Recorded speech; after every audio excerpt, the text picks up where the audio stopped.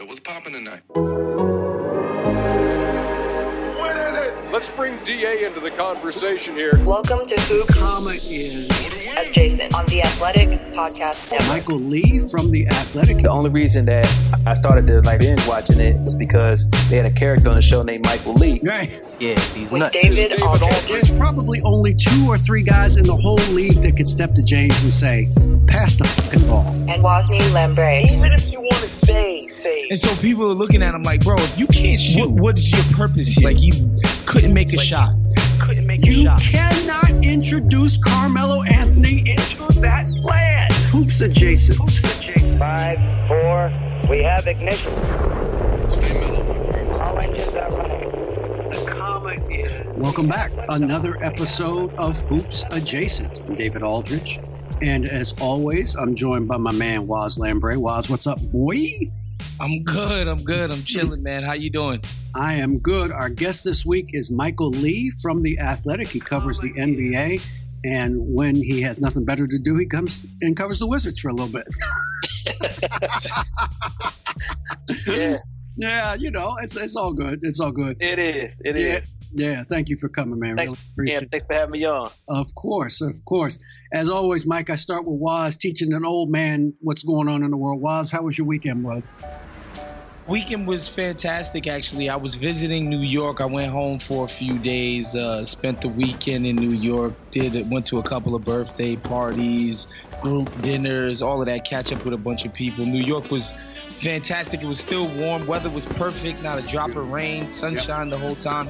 But as always with New York, it turned my pockets into sawdust.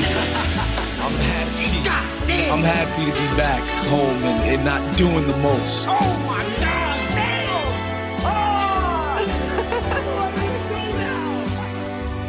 Okay, I wanted to ask you something. This is the first time in forever that I did not watch 1 second of the Emmy Awards. Didn't watch any of it.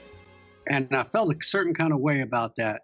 I feel like, is it because I don't watch much TV? And I don't mean that like I feel like there's no good TV on. There's a lot of good TV on. I just know that as I am getting older, it's harder for me to binge watch.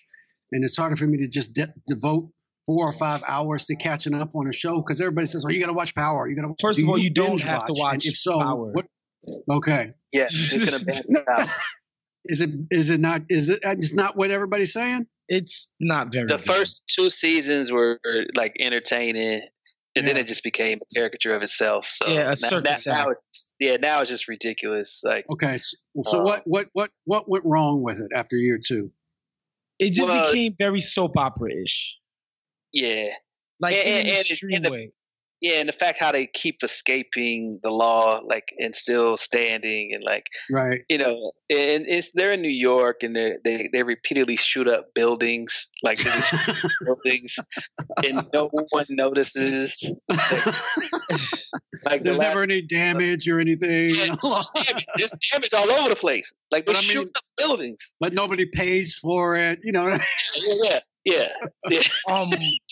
David, like, here's my thing about the show. Like, the show's protagonist, Ghost or whatever, Mm. he's a drug dealer and also a nightclub owner who is trying to go, quote unquote, straight. I see. And how they demonstrate this to you is by having him wear a suit in literally every single scene of the show. Like, New York, first of all, like, New York City nightclub owners do not wear suits. Right. They just do. That's not how that works. You get into that business so that you don't have to wear a monkey suit every single day. Right. But like that's the show's way of showing you, like, look, he's trying to go straight. He's still selling drugs and involved in murdering people, but he's always wearing a suit. Right. It's lazy storytelling like that. That's, you know, pretty much what the show is about to me. So he's like Bumpy from the Cotton Club. Exactly. like Bumpy Johnson from the Cotton Club. Exactly. Yes, Early Jack Johnson used to wear a suit in public back in the 1920s all the time. But like, nobody's doing that now. Like, this dude is wearing a suit and tie every single day in every single. And like, it doesn't matter what he's doing, where he's going. He's wearing a suit and tie, and I'm just like, this is ridiculous. If you want to get into on the show, I would suggest Snowfall. Snowfall. Okay, I've heard that was very good too. Yeah. Snowfall is good. I enjoy that. Yeah, I just got into it, and I mean, I watched the pilot, and I thought this was pretty good, but I never got caught back up, and now I'm watching it, and it's got my attention. So, but where do y'all find time to sit down and spend 3 or 4 hours catching up on a show? That's why I can't devote like half of my day to it. I did that like one time. I even forget what the series was. It was probably a million years ago. And I watched like 8 episodes in a row, and it was great because I caught up on it. But I felt like 3 years of my life had gone by after that.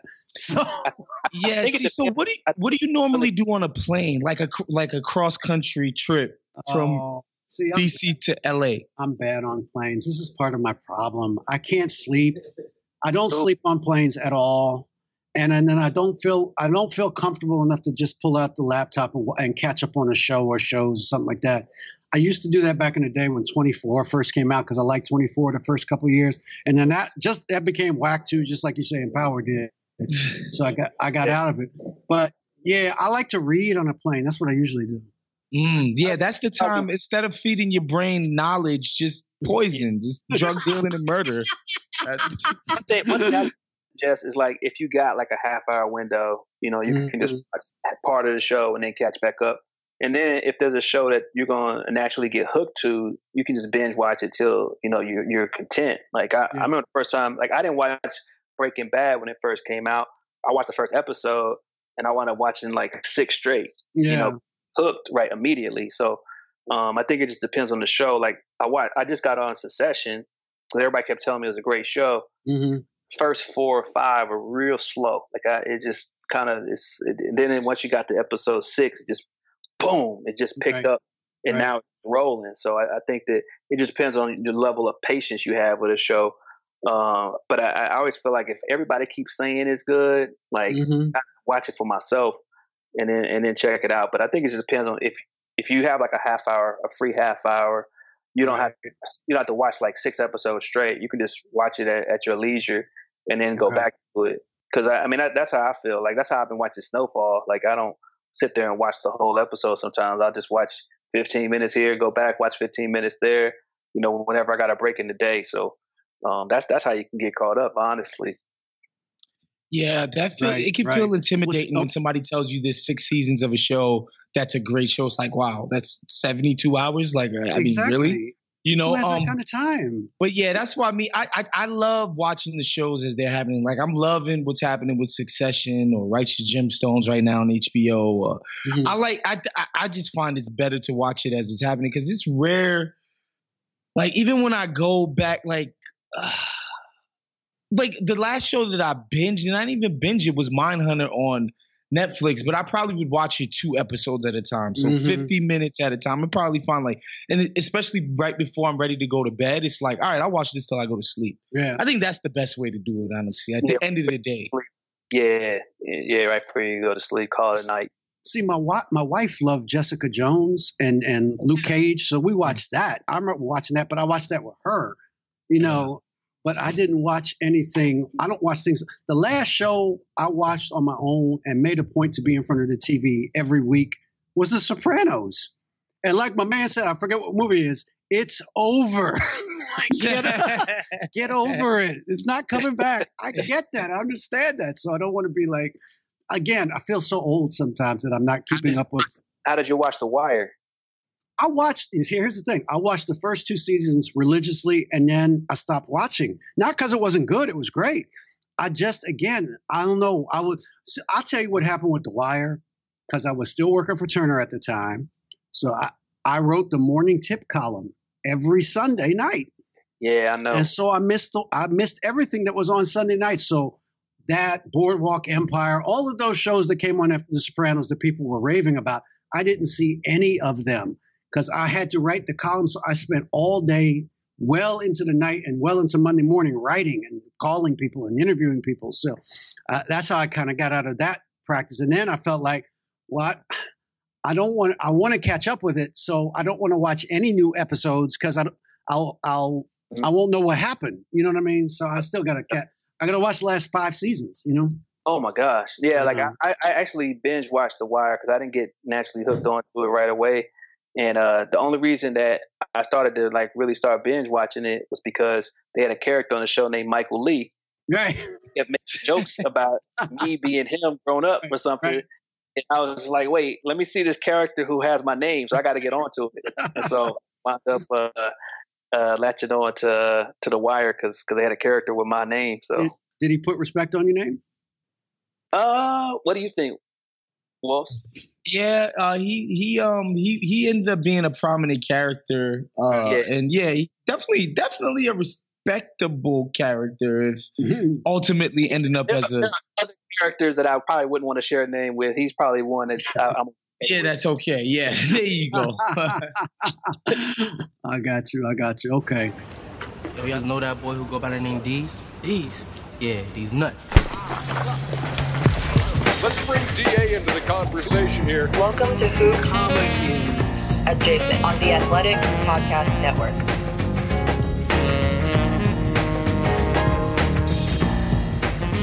All right. Well, I appreciate the catch up on that. We should probably transition now into the hoop because we are, less than a week away from the start of training camp. I mean, it's here. The season's here now, and I wanted to pick both of your brains on where things stand and what you are looking for. We talked last week, Mike, about the two LA teams and kind of which one was going to be more compelling. And I was surprised that Waz said he still thought the Lakers, had more juice because I thought, well, the Clippers got Kawhi, they got Paul George, they're the team in ascendancy.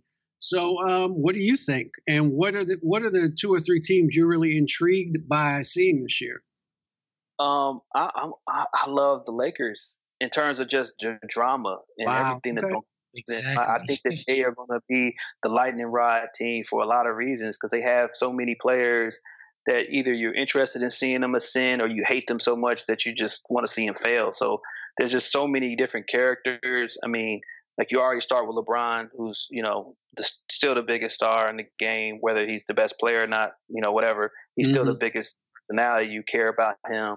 AD, the way he left, New Orleans, I think people in New Orleans are going to always be salty about that. Mm-hmm. And I think around the country, people just didn't like how that whole situation came down. They want to see how he's going to perform under the bright lights, under pressure, under the scrutiny of being there. Dwight Howard is just like, he's just whatever, you just want to see what comes of him. Like you look at him now, he's like got dreads and tattoos. Just like, who is this guy now? You don't know who he is. Mm-hmm. You want to see like how he performs. Then you throw in Rondo and Kuzma and Alex Caruso, who's like got this underground, following. People think he's going to be like, a star. And so I think that they have the most juice of any team right now. In terms of just interest, I don't know if they're going to be the best team, but whatever comes out of LA with the Lakers is probably going to be a bigger deal than what comes out of LA with the Clippers. Yeah. Because I still think that the voice out of the Clippers, the one who's going to, his words are going to carry the most is still Doc Rivers, because Kawhi, I think he is going to love the fact that he can be a low key star in LA. And I think that, with Paul George, you don't know when he's going to come back and how healthy he'll be when he comes back, because he's come back from 2 shoulder injuries. I like what they've done. I like their pieces. I still think they're my favorite to win the West. But in terms of drama, it's this other team. One's the circus, big top and the black top, right? Now, how they try to contrast them with each other. So yeah, that's where I think it is. And the teams that I'm interested in, if we're just going to stick with the West, is I'm really intrigued by the Warriors as well. Just seeing Steph and Draymond kind of do their 2-man game, until if Clay comes back, seeing if D'Angelo Russell, can really fit in and sort of help, keep them afloat while they wait for him to come back. I'm really intrigued by Willie Cauley-Stein. Yeah. I don't think they've had a big man like him, with that group of players. I think he'd be great in the pick and roll. I think they just need like a real active big, and it'd be nice to see him in a structured situation with good coaching, which is something I don't think he's had at any point. So I'm interested with the Warriors. Houston, I mean, the dynamic with Russ and James, I don't think that there'll be a more just intriguing duo, just given those guys' history with each other and usage rates away from each other. Just how they're gonna cheer the ball. Like I already know, like they put out those pictures of them, UFC training, and they're like, punching on on the bag and everything. And it's like you already know the fighting over the ball jokes are gonna be a meme all year with those two. But I'm interested to see how they bring it together. And it's just, I just feel like that those are probably the teams that I really want to see the most. I mean, Utah's going to be interesting. But Denver. You think if Michael Porter Jr. he stands out, I'm excited to see him, see what he can do. I think go ahead, Jamal Murray is going to get a lot better. I mean, for me, honestly, David, Mike over there in Philadelphia, that team intrigues me a lot because I do think their top end talent is crazy. And it's like, I find it hard to believe that Milwaukee could beat those guys in a playoff series. I know, and Milwaukee's going to come out and win a bunch of games this season again. And Giannis is going to have a monster year. But, I just don't think they stack up talent-wise with what Philadelphia brings to the table. I'm super intrigued to watch how that whole thing comes together, right? They cashed Ben out. They kept Tobias Harris. Those are their two wing threats. Of course, they brought in Josh Richardson from Miami. I think they're 1 to 6. They're as good as anybody in the NBA, in my opinion. It's not a bigger team in the league. Yeah, and that's what you need for Giannis, in my opinion. You need that size. That's what I loved about them getting Horford because, one, you pulled them away from a division rival in Boston. 2, you got a guy who can spell Joel whenever he gets load managed or whenever he sits, because usually when he sits, everything just plummets defensively. So he can, spell Joel. 3, he can guard Giannis. Right. So you can throw 3 guys at Giannis who's probably going to be your biggest threat to get out of the East. You can throw Ben at him. You can throw Horford at him. You can even throw Embiid at him because remember he guarded Siakam against Toronto. So he won't have any kind of breathing room because it's going to be a lot of size that's going to be thrown at him. And then just his professionalism, just all the things that he brings to the table. He really just I don't know how it's going to fit just in terms of where he's going to be, space on the floor, especially since Joel likes to step out and shoot threes from time to time.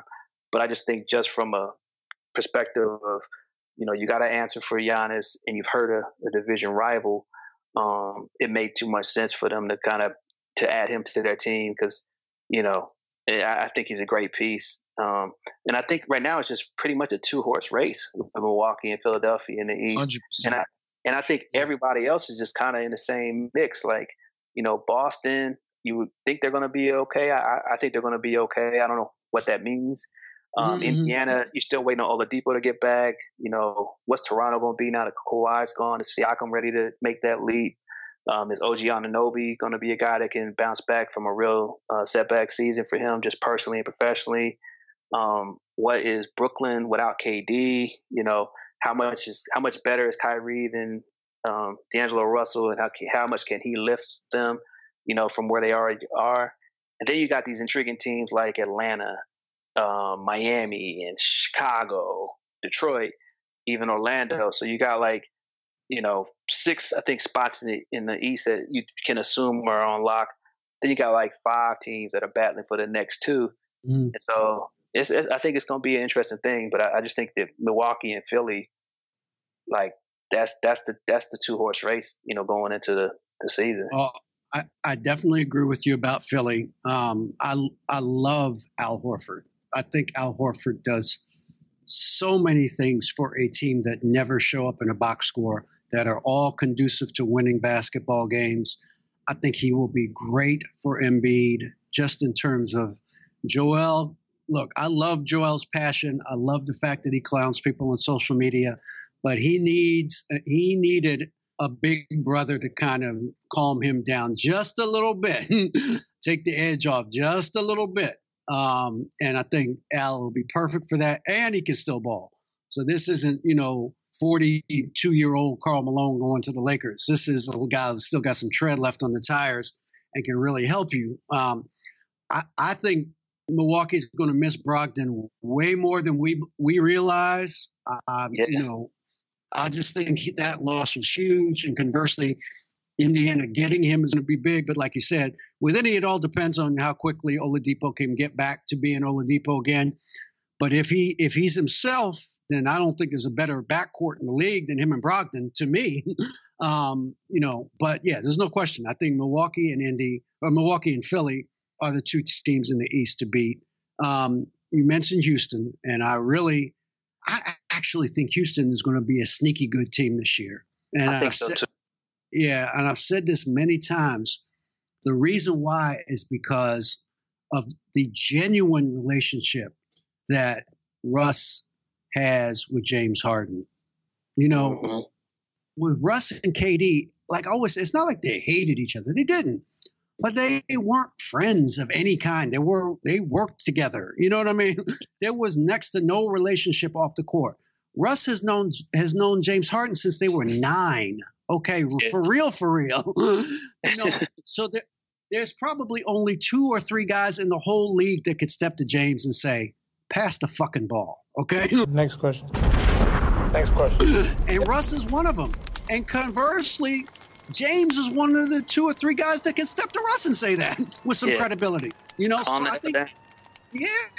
I think that relationship will just work better. It will work so much better than, trying to make James and CP3 work.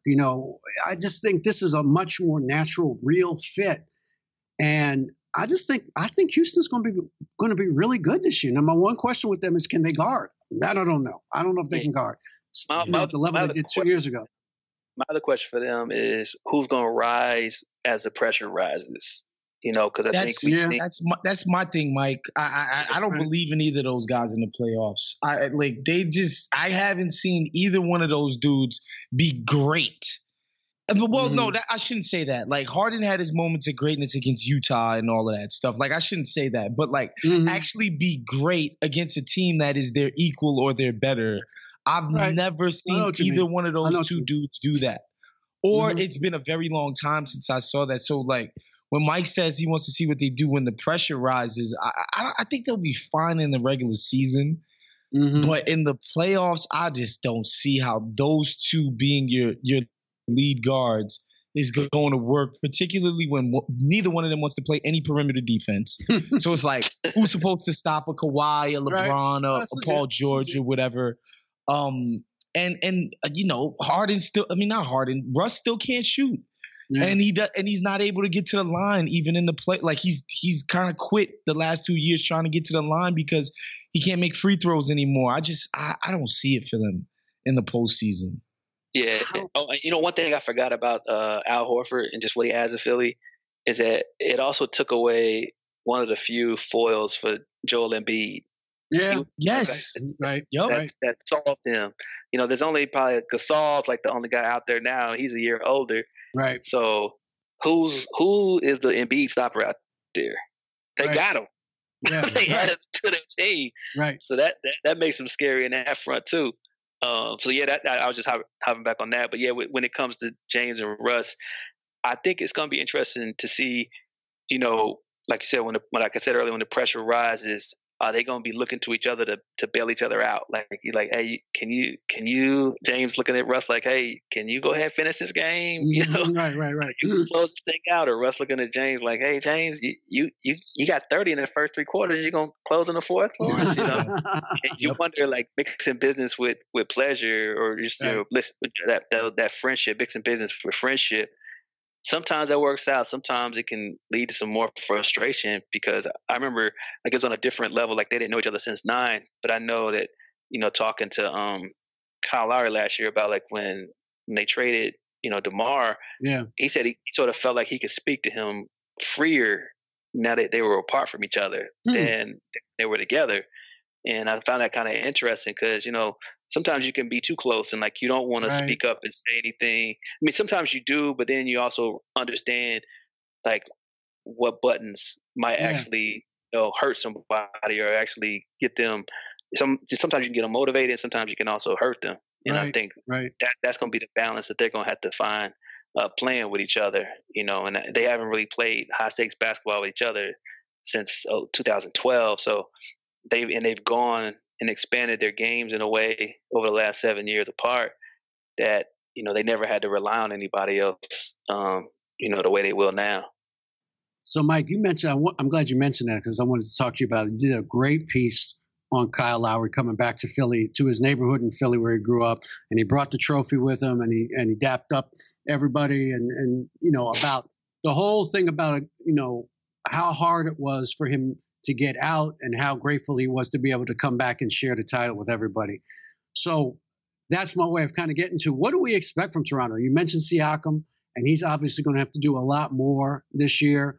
But on the other hand, they will have Marc Gasol for a full season this time instead of coming in. They do get Anunoby back. They still have Lowry. They still have Van Vliet. But they don't have Kawhi. And you don't replace Kawhi Leonard. You just don't. It doesn't work that way. So what do we expect from them, this season? Really, I have not heard anybody credibly suggest that they have a realistic chance of defending the championship. No, I mean, only person I've heard say it is Kyle. Right. He's a competitor. He's not going to give in, to that. And plus, he's going to be motivated. You mentioned the older guys like him, Serge Ibaka, and Marc Gasol. They're all in the last year their deals. I think in some ways it's actually good that they're going to be entering free agency because it sort of eliminates that malaise that comes off to win a championship where you're like, okay, I'm set now, I'm good. Now it's like, well, yeah, I'm set, but I want to get paid again. So how hard am I going to play, in a contract year? So I think you still see those guys playing, at a high level. I have a lot of confidence in their player development and, in terms of what they've been able to do with their young players, like you mentioned, Van Vliet and Siakam. I think they're still going to get better. And then you add a guy like Stanley Johnson, who I think is, hasn't really taken off the way anybody expected in Detroit or anywhere else. And I think that they have a chance to work with him and sort of, push him along. Last year, OG Anunoby had, a situation with his father passing, and he went to Africa a couple times, and there were some things messed up with his visa, and and then he was sick and he was hurt, and there were just so many things that I think held him back. But going into that season, I remember, everybody was high on him. They thought he would be the guy that would have the Siakam type season. And now you got Siakam up for, his extension, or, he'll be a restricted free agent next summer. I think you're going to see even better out of him. So I think they're going to be pretty good. Because I don't think people gave the other Raptors enough credit for how they beat the Warriors in the finals. I think everybody sort of, Kawhi was the finals MVP. Look with him just dragging these guys, to the championship. And that wasn't the case in the finals, especially. You had Siakam get 32 in game one. You had Kyle Lowry get, 26 and 10 in the closeout game. You had Serge have that game where I think he was like, it was like he was just perfect from the field. It felt like for most of the night. In game four, I think he just hit every shot. So you've had, guys that stepped up and performed, and I think that, I think that they're going to have a little bit of a chip, because everybody's going to be counting them out. So I think they're definitely. I think they're going to be in the top four in the East. I don't know if they'll be three just yet, because with Indiana, I think that they'll be okay. I think Boston, I think they'll be pretty competitive as well. But I think Toronto is right there. I think they're still a top four team in the East. See, Mike, I actually am super interested in Toronto for the opposite reason. I'm interested in the fire sale because honestly, that move that brought Marc Gasol to the team, and I remember there was like, well, Gasol is he's kind of a prideful guy. Will he come off the bench? And Nick Nurse got them to platoon sometimes, and then you saw in that series against Philadelphia, he would play him and Ibaka together I'm interested in them because I think Ibaka specifically as a trade chip, he could take a couple of teams to just another level, right? Like I think about Portland. If you put him on Portland and they are a completely different team and they're a serious team at that. Like I know what we're supposed to think about Whiteside and whatever he respects Dame Lillard. And I'm just saying if that was Ibaka rather than Whiteside, we'd be talking about Portland, or I would be thinking about them a lot differently, right? I think that goes for, or you could say Kyle, like if he goes somewhere like Miami, not to say that would turn him to a championship team, but shoot, I wouldn't be surprised if they could beat Milwaukee if you put Kyle on that team. I just think, and Marc Gasol, the same thing. I just think they have pieces that could be the Marc Gasol of last year's Toronto team for other teams. And, you know, most importantly, Masai has the juice to do it. Right? Oh, yeah. Like he has the backing. He has the credibility within his organization and within the fan base. You know, like, I shipped DeMar DeRozan now, but look what happened. You know, he has the credibility and the cachet for the fire still. So that's why I'm paying attention to Toronto, because I think those three guys, Kyle, Mark, and Ibaka especially, they could make a huge difference on some other teams. Yeah, well, they could. I'll be surprised if they move him was, just because I think knowing how prideful Masai is, I think Masai wants to give that group every chance it can to try and defend its championship, even though it's not likely that they will. But I could see them going out on their swords. You know what I mean? Like, you know, walking off, not literally walking off the court like the Pistons did back in the day, but, you know, you're going to have to kill us to beat us, you know, that sort of thing. And, you know, and then maybe after this year, he certainly won't be sentimental. He traded DeRozan, so there's no sentimentality when it comes to him improving the team.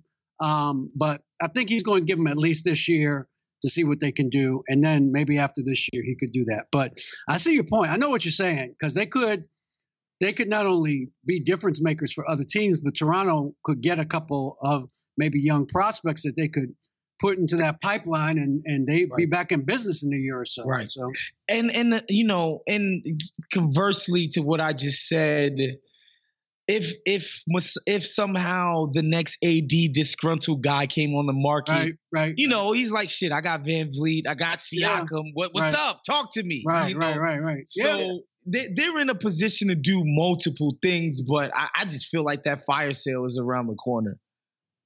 It could be. I mean, you might be right. If they got off to a bad start and it looks like, you know, they're not going anywhere around All-Star. I mean, I think it would be easy for him to trade Ibaka.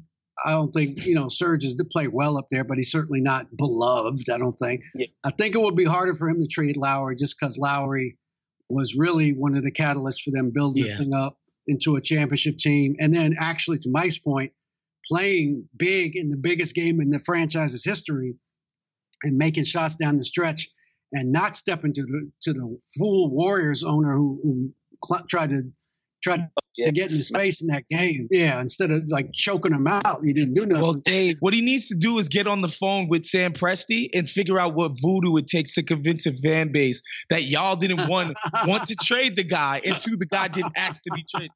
He needs to figure out how to get that spin machine going with Sam Presti. Well, Sam always has an explanation for what they did. I'll put it that way. Hey, either one of y'all think OKC got a chance in the playoff to make the playoffs? No. Are you kidding? No. Zero. None. Done. Zero. No, I don't think so. OKC make the playoffs? No, Mike. No, Mike. I mean, if we go, I mean, just off the top of my head. Trash. Okay, off the top of my head, you got both LAs, you got Golden State, you got Denver, you got Utah, you got Houston. That's 6. Then you got San Antonio isn't going to suck, and Portland. That's 8. Are they going to be better than Sacramento this year? Who's that? OKC? I mean, I think and Sac is getting close. There, I think there are 4 teams battling for that last spot. I think there's 7 locks. Yeah, I don't I mean, all due respect. I mean, Steven Adams is a really good center. Okay, don't get me wrong. He's a really good center, and I think SGA Shai Gilgeous-Alexander has got the chance to be a really good point guard.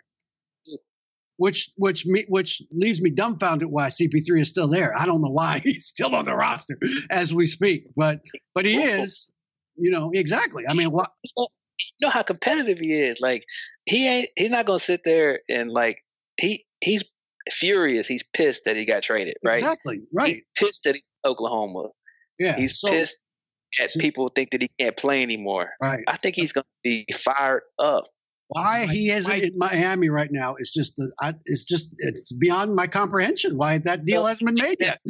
Mike, is he pissed at his hamstring and knees? I mean, he can be pissed if he wants to be, but like, he is what he is at this point, man. Like, I've been a Chris Paul Cape having person for years now. I love Chris Paul, but at the end of the day, like, what is he supposed to like? The reason he hasn't been moved is because he's not the guy he used to be. Yeah, in my opinion. I think the Miami thing really has to do with that third year. Right.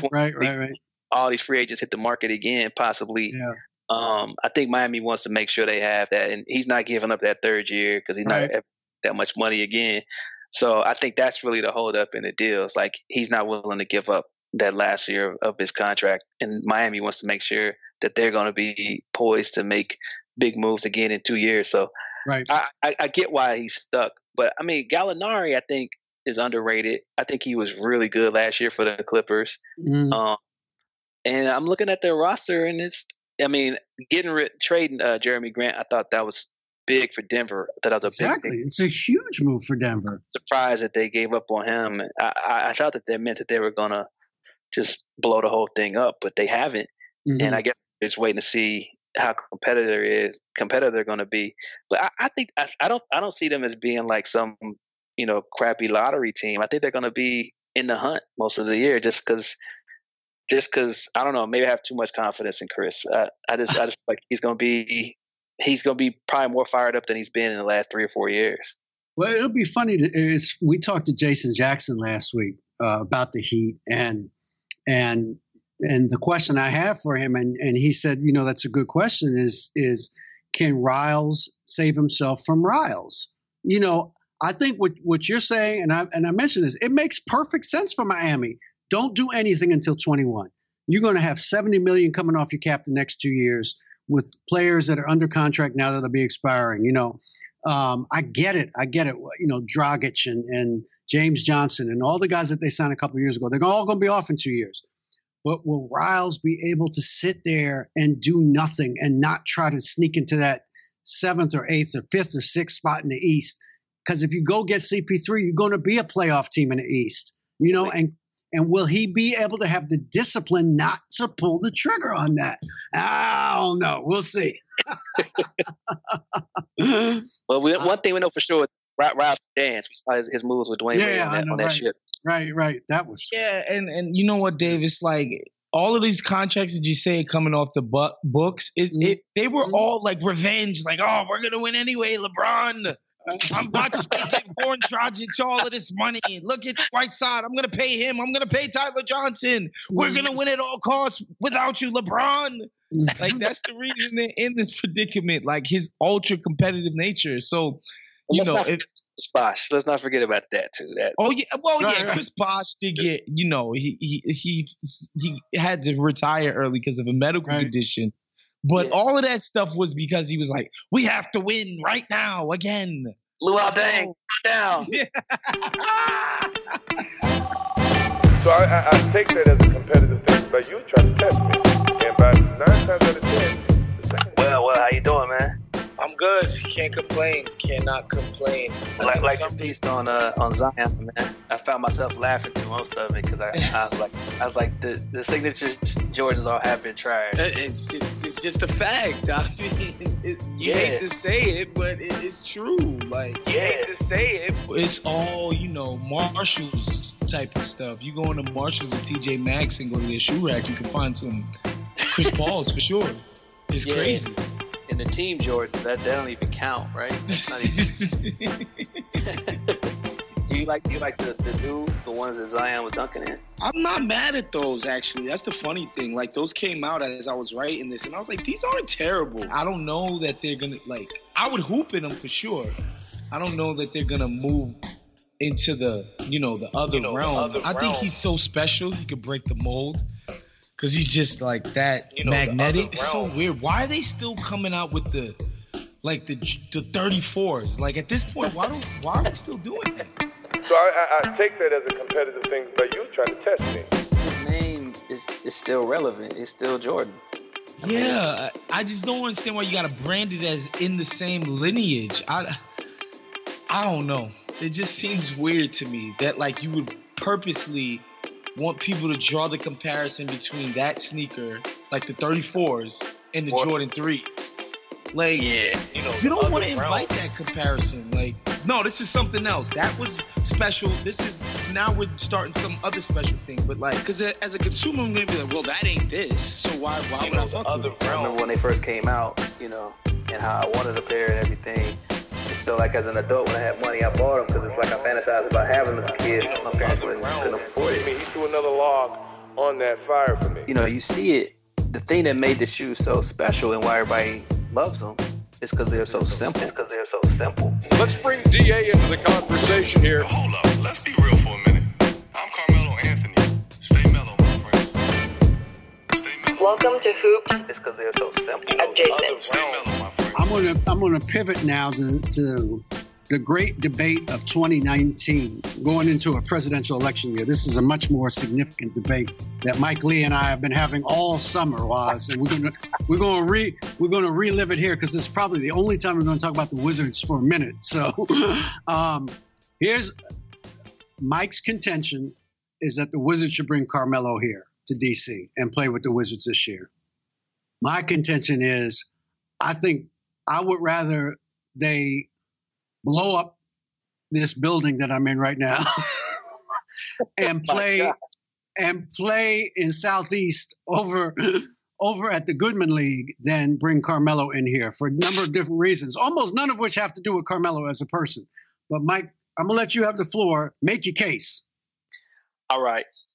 So the Wizards are going to stink this year. They are going to be trash.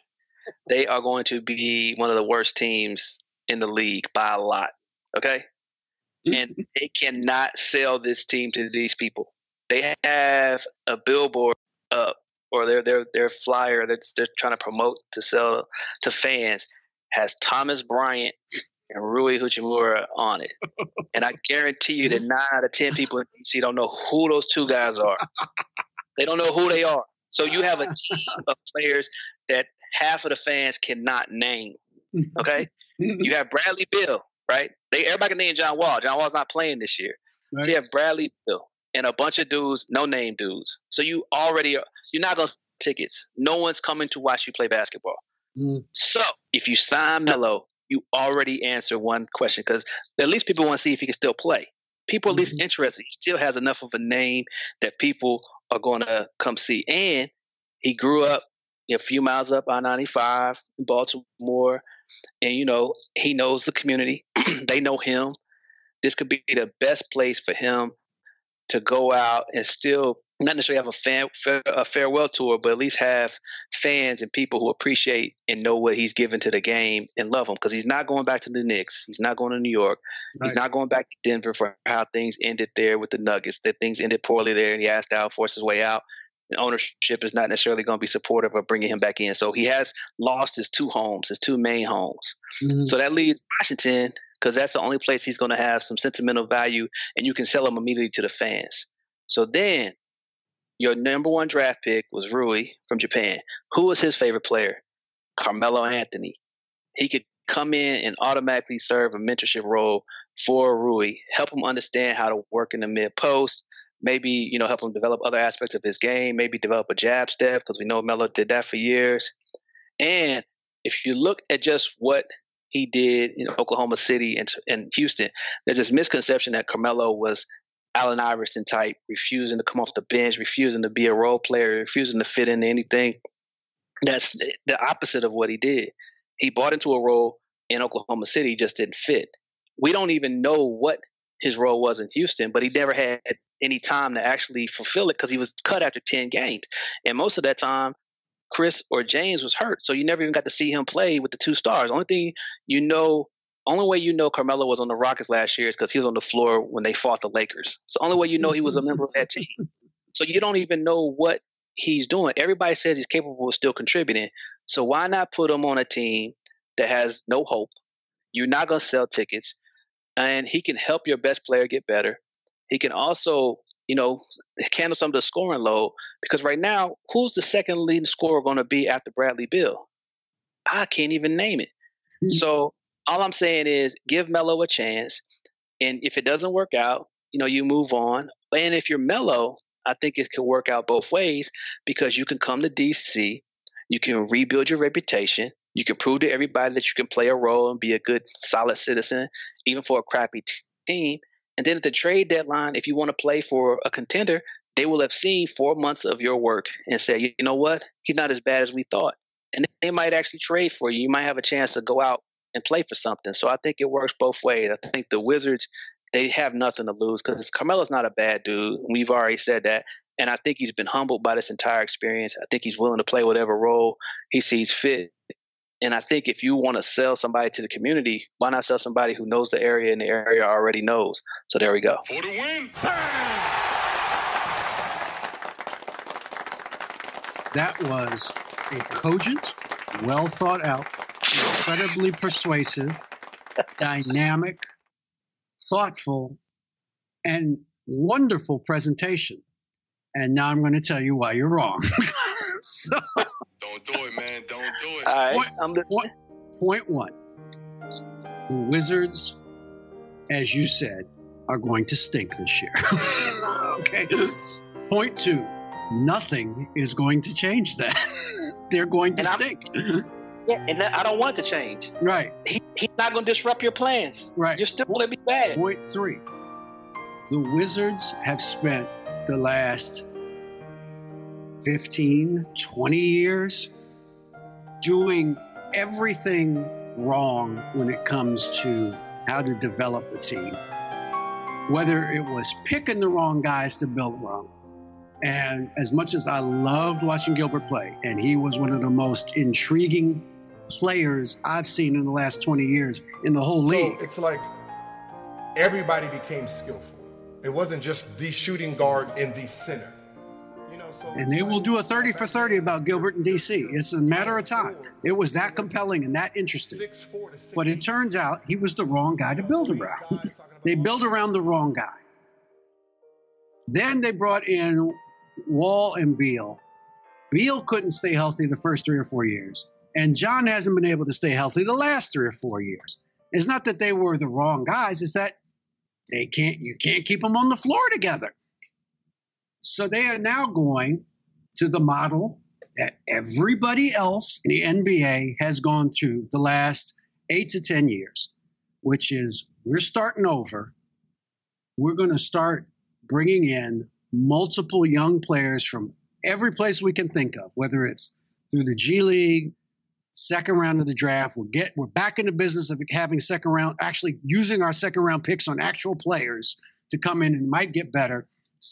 Being smart, signing a guy like a Thomas Bryant off the waivers who's young and has some upside and maybe can help you. And I'm getting in on a trade that gets you Davis Bertans from San Antonio, who is a flat-out shooter.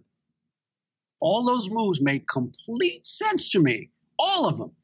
If you like Hachimura, you take him, fine. That's what you're paid to do, is to make a decision on who you take. That's what they did. They're all in now. We're going to develop these young guys. Troy Brown also, who's finally gotten out of Scott Brooks jail, is actually going to play this year. We're going young. We're going to play the young guys. We're going to sign some more young guys. We're going to do what Atlanta did. We're going to do what Brooklyn did. We're going to do what the Clippers did. We're going to do what Philly did. We're going to build from within. And if we hit on one or two of these young guys, so much the better, so much further we're ahead. We're still going to have to get lucky in the lottery. And again, get the right guy. Okay? There's nothing wrong with that plan. It's a legit plan. Calm down. You cannot introduce Carmelo Anthony into that plan. Stay mellow, my friends. You cannot introduce Carmelo Anthony into that plan. Why? Why not? Why can't you do it? Not happening. This is why. My thing about Carmelo is I don't think you can't put him on a bad team. Because, like, one, if your team is bad, it's because you got young guys and you want them to play and quote-unquote develop. So it's like, not happening. What's the point of having Carmelo who's not going to help you win and is going to be sour that players that are clearly not better than him are getting more playing time than him? That's why I don't think you can put him on a bad team. I think he needs to be on a really good team, and that's the only way for it to work. Hold up. Let's be real for a minute. Because that's the only way he's going to respect the process and the order of what's happening. I would like to see him on Philadelphia. Like, be a backup power forward, maybe get 8 to 9 minutes a game, and, you know, your only job is to be just that, a backup 4. You clearly can't guard wings. And even though some people might say Tobias and Ben are 4s, but they can guard perimeter players. That's what makes it important, right? Like, yeah, sure, they can guard 4s, but more importantly, they can guard perimeter players, which frees up your 4 spot for somebody else. I think he just has to be on a really good team, whether it be them, even a Portland, I think could use Carmelo because, you know, they've gotten rid of all of their hybrid 3 and 4 guys like Harkless and all these other people. Aminu, et cetera, et cetera. Not that Melo's ever been, you know, an Aminu type, like do whatever it takes to make the team win. I just think they have a hole there, and they're really good, right? So, like, when he's not playing and they continue to win anyway, that issue doesn't come up. I think that the main problem for Carmelo right now is that he couldn't make a shot that year in OKC, and he couldn't make a shot in that cup of coffee he had with Houston.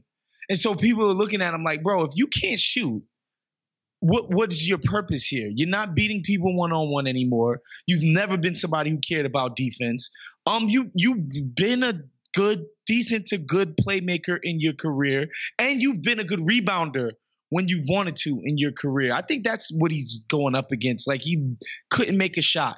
His last few stints in the league, he just was even open, you know, catch and shoot stuff. He just couldn't knock stuff down. And I think that's what people are holding against him outside of the whole ego, former superstar, at the end of the rope type of thing. I just think he has to be on a good team if this thing is going to work, because he's going to complain if he's not playing. I'm going to give you a spot where I think he could be really good and he could really help them. Miami. He could help them. They don't run, okay? That's not a team that's looking to get up and down the floor, and, you know, they don't jack up 33s a game. They shoot threes, but, you know, they're not going to be a tempo team. They're a half-court team. That's perfect for him. You know, they care defensively as a team. That's what I was going to say. They teach defense down there. Eric Spoelstra, you got to play defense down there. So even a guy like Carmelo that's not a good defender, but he's got 4 other guys. He'll have 4 other guys around him who are most of the time that can help him out, you know. And they do need somebody besides Jimmy to get some points. So you can throw the ball into Carmelo and let him post people up and maybe get fouls and get to the foul line so you can set up your defense. That's a spot that would make sense for him to go play on. A good team that needs another guy to help carry the load offensively and that you can cover for defensively. That's the other thing.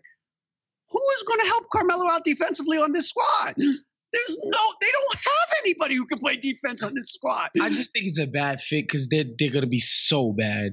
They're going to stink.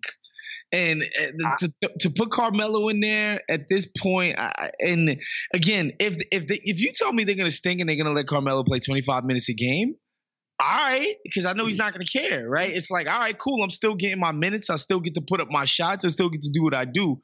But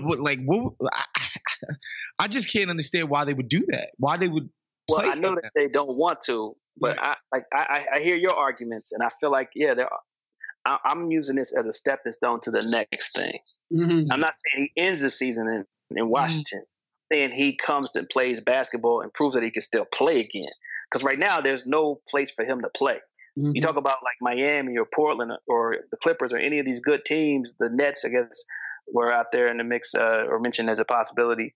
So all these good teams that have, aspirations of doing big things, Philly or whatever, they don't want to touch him right now, right? Yeah. They don't know if he can play. Where is he going to prove that he can play? Mm-hmm. He can't play in the big three right now.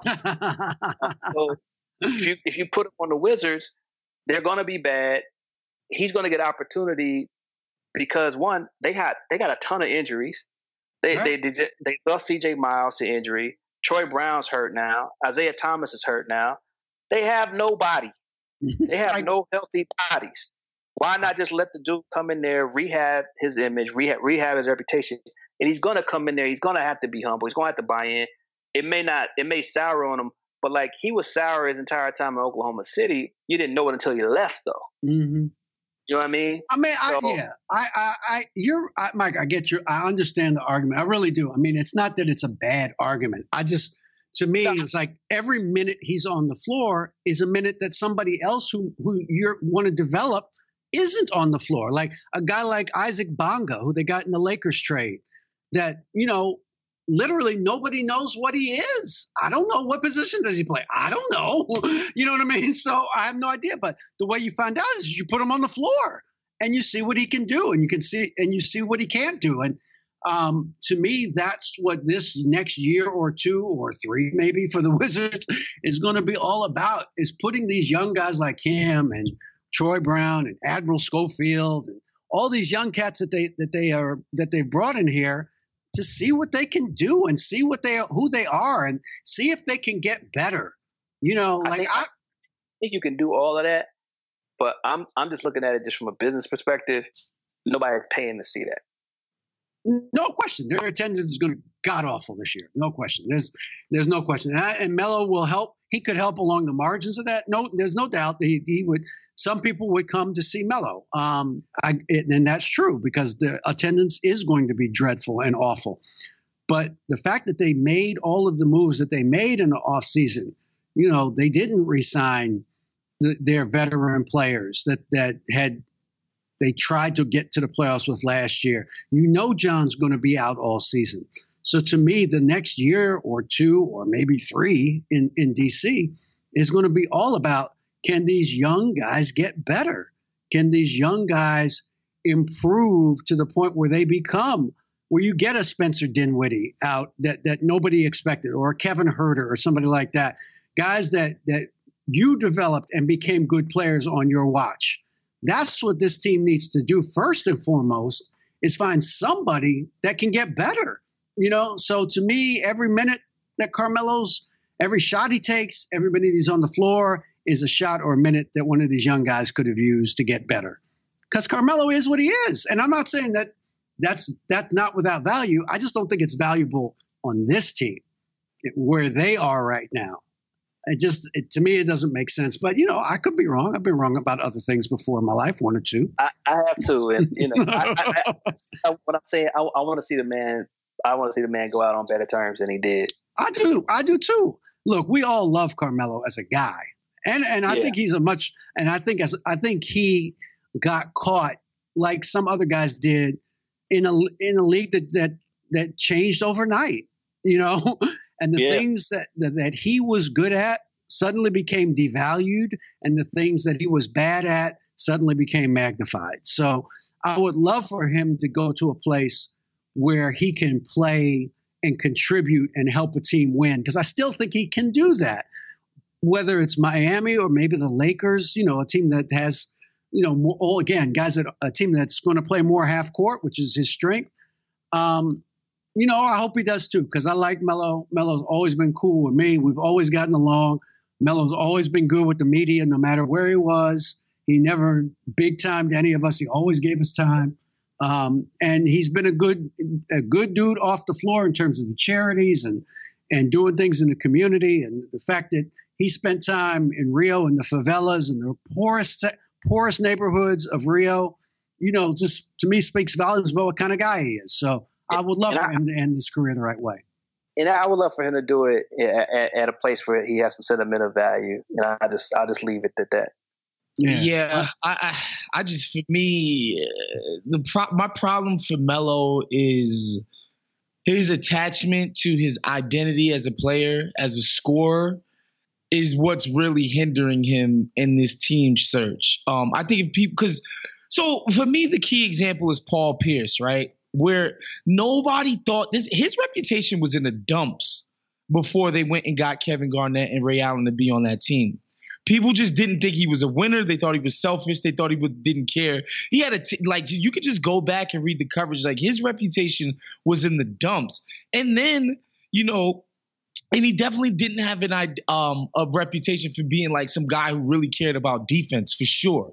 And then I watched this guy guard Kobe Bryant up and down the fucking court in the 2008 finals, busting his ass on defense, killing himself on defense, guarding LeBron, doing all kinds. And it's not like Paul Pierce was some ultra athlete who just finally unlocked it. He just started caring, and he went out and he did it. I ain't never seen anything close to that from Carmelo. Well, ever. Carmelo didn't play with KG. Well, KG had that kind of effect on a man. Yeah, KG had KG.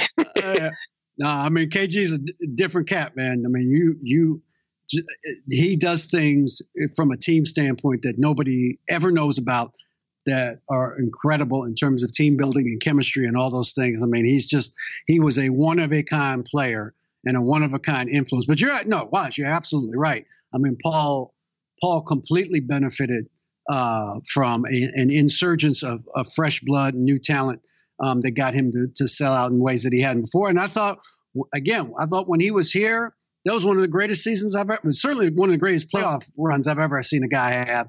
And really, in terms of being a leader, even though he didn't play a lot during the regular season, but the respect that John Wall and Bradley Beal have for him, and the fact that they went to another level because he was on the team, it was an incredible lesson to me, and how a guy who really has respect around the game can influence a team and make a team better. There's no question about it. No question about it. So I think we're going to wrap there. This is a great discussion, fellas, as always. And I thank Michael for coming on with us this week, and certainly thank Waz as always for educating and illuminating. And we will do it again next week with camps open. And Mike, any idea where you'll be next week for camp? Well, I'm headed to Brooklyn, and I'll be in Philly, so to start, and then from there we'll see how things play out. Okay, all right. So, we'll definitely we'll be somewhere next week, and as always, thank you for listening. Appreciate it. Yeah, thanks for having me on, man. All right, later, y'all. All right, gentlemen. Appreciate it. All right, cool. Stay mellow.